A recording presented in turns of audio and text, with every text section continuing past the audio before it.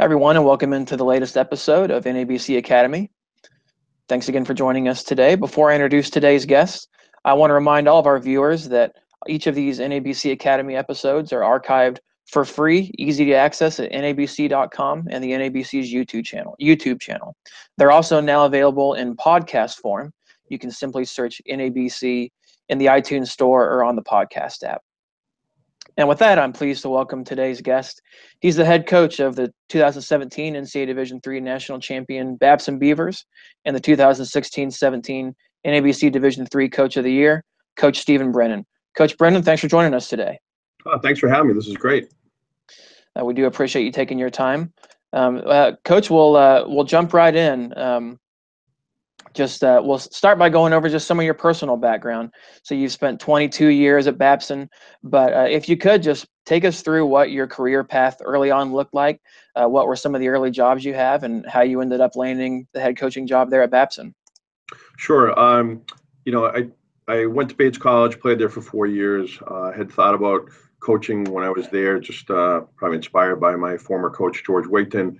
And when I first got out, I tried business for a year, but I was going to games every single night. So I kept sending names up to that coach back then was Rick Boyages up at Bates. He moved on with Jimmy O'Brien at BC and then later at Ohio State. And so I worked for him for 1 year and then came down back home. I'm from Belmont, Mass. And I ended up working with Serge DeBarry for 6 years as the assistant coach here at Babson.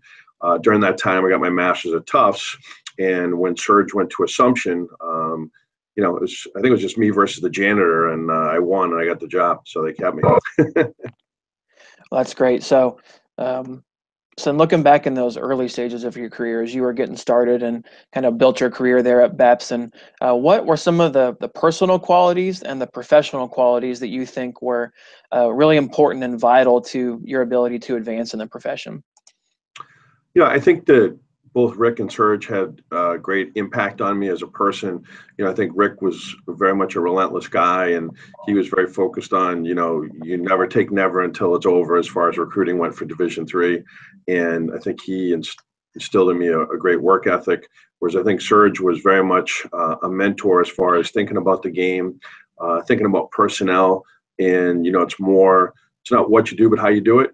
And I think that in the time with Serge, we had a fair amount of success. I get to do all the recruiting, a lot of the scouting. And so I think with him, he just kind of brought me along. And whenever I asked a question, he gave me a question in return. So I did a lot of kind of soul searching and thinking. And then I would meet with other coaches like Dick Whitmore up at Colby. And, so I think, definitely influenced by a number of people. And even this week, I'm going up to see Dick Whitmore up at Colby.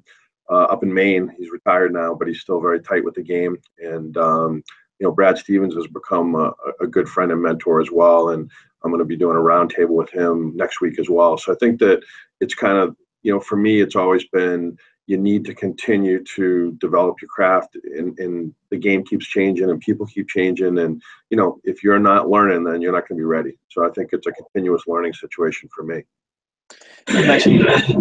You mentioned several coaches there that were really beneficial to your career advancement, guys that you've trusted, for advice. How important throughout your whole career have those mentors been, and why do you think it's so important for coaches at any level to have mentors and trusted advisors in the profession? I think that when you start, you just work and work and work, and sometimes you don't have the purpose and the step back and perspective that you need to be successful. Because ultimately, it's how do we interact and build relationships and make students better, as people off the court and as players on the court. And I think Serge always kept it, very much, it's about building your relationships. And so I think that he's been there, through good times and bad, and he's always been able to speak directly and frankly with me, so that when I'm in a situation that, I might be struggling in, or maybe he just comes by and watches a game, he's always given me feedback. And I think that you always look for critical feedback because, as much as you're the toughest on yourself, sometimes you just need that perspective from someone who's already done it. I think with Dick Whitmore, he won so many games up at Colby and was a legend back in the day. And I think he gave me a completely different perspective. And in terms of that, that opportunity was imperative for me, to be successful, because he challenged me to think about the game in different ways. So I think that, building relationships on one end and then staying current and thinking about things from different perspectives can really make a difference, as far as how it goes. And, every summer I try and study a different facet of the game, or, learn something different from a player standpoint. How do you make a difference in their lives? How do different people do it? So, obviously, different coaches have written plenty of self-help books on that stuff, like Pitino or Calipari, etc.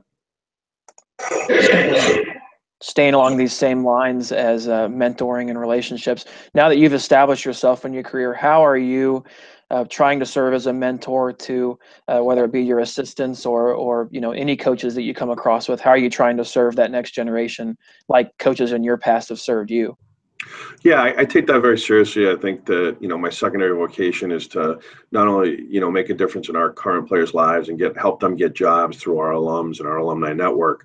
The other piece is to give back to the profession and, have other people know that, it's fine to talk about basketball and how you're doing. So I have a number of coaches in the area here that I'll catch up and grab lunch with in and out of season. And, and we all talk about the same stuff. And then with our own department, I've known a number of coaches here for years. So I think you try and give back that way. And then I think that you're always trying to mentor, your current assistants, and, they challenge you and you challenge them. So I think that, we've had a number of full-time assistants, going all the way back to Chris Bartley, who's the head coach and very successful over at WPI, to Drew Cooper, who's at St. Thomas More down in Kentucky. And then we have another guy who's now an athletic director at a local high school. So, I still stay in touch with a number of those guys. And, you're just trying to give them an idea that there's no perfect recipe to becoming a head coach, but you got to work, you got to get to know people. And then, we always say RDLP, recruit daily or perish, because that's really what it comes down to. You can be a great X and O guy, but you need to have players to be successful. That's great. So shifting gears a little bit, you guys obviously had a season for the ages this last year, culminating in a national championship. Just first off, talking about that experience, what was it like? What was it like for you personally, for your staff, and to just see the kids achieve really probably their highest goals as basketball players? It's funny because, we talked about mentors previously, and, Serge DeBerry always said, hey, why not us? Why not us win a national title even 22 years ago? And, the 3 years ago, we went to the Final Four for the first time as a program. And, I think we learned a lot. We certainly were, on the job training in that situation. And I think that really helped us prepare. It helped me prepare a lot as far as going back a second time. The venue didn't look quite as big the second time. You treated it more like a business trip. A lot of our guys had been there 3 years ago. So I think that for them, especially the 6 seniors, this was a culminating season where we were going to do everything in our power to, get back to the Final Four, but not just get there, but go there to win, and I think that your mindset and how you approach not only player development, but your development throughout the season as a team and as a unit and as a program really changes when you feel like you have that ability to go do something special. And, I just hoped every day that they would have an opportunity to, go back to the Final Four, which, it's so hard to do. You got to win 4 games to get there, and there's no perfect answer as far as that goes, and so I think that the experiences from 3 years ago prior to that really made a difference and helped us, map out how we were going to do it. Because I think that there's, like everything else, there's a lot of ways to do it, but you got to do it according to your personnel and according to how they look at the game and what their, what their commitment level is and how they stay motivated, because it's a long season from October to March. You hear a lot about the pressure that the players feel in playing in a game like that. What about the pressure that the coaches feel? And you, as obviously leading a staff of assistants and managers, how did you manage your staff in dealing with the pressure of not just playing through the whole tournament, but then especially once you reach the Final Four and the championship game? I think that, like say, like, they're saying heavy lies the crown, and I think that we've been getting everybody's best game for 3 years, from the time we were making our first run to the Final Four, to the Sweet 16 run the next year, to last year's championship. So a lot of it came down to, like, understanding what we needed to do to be successful and focusing on our strengths and our abilities, as opposed to, like, we certainly do plenty of scouting on the other teams, but, the things that we do well, we do really well. And the number one thing is that, our group was very much unflappable because we were getting everybody's best shot. So, like, there was games where teams would make 8 or 10 threes in the first half, and you had to just kind of keep believing in what you do and not get too high or too low, and knowing that over the course of 40 minutes, that if we play to our level, we're going to find a way to win. So I think that we really got focused on just ourselves a lot, and our approach was, how do we get ready in our best selves going into every single game, because every night you're getting the best of the other team.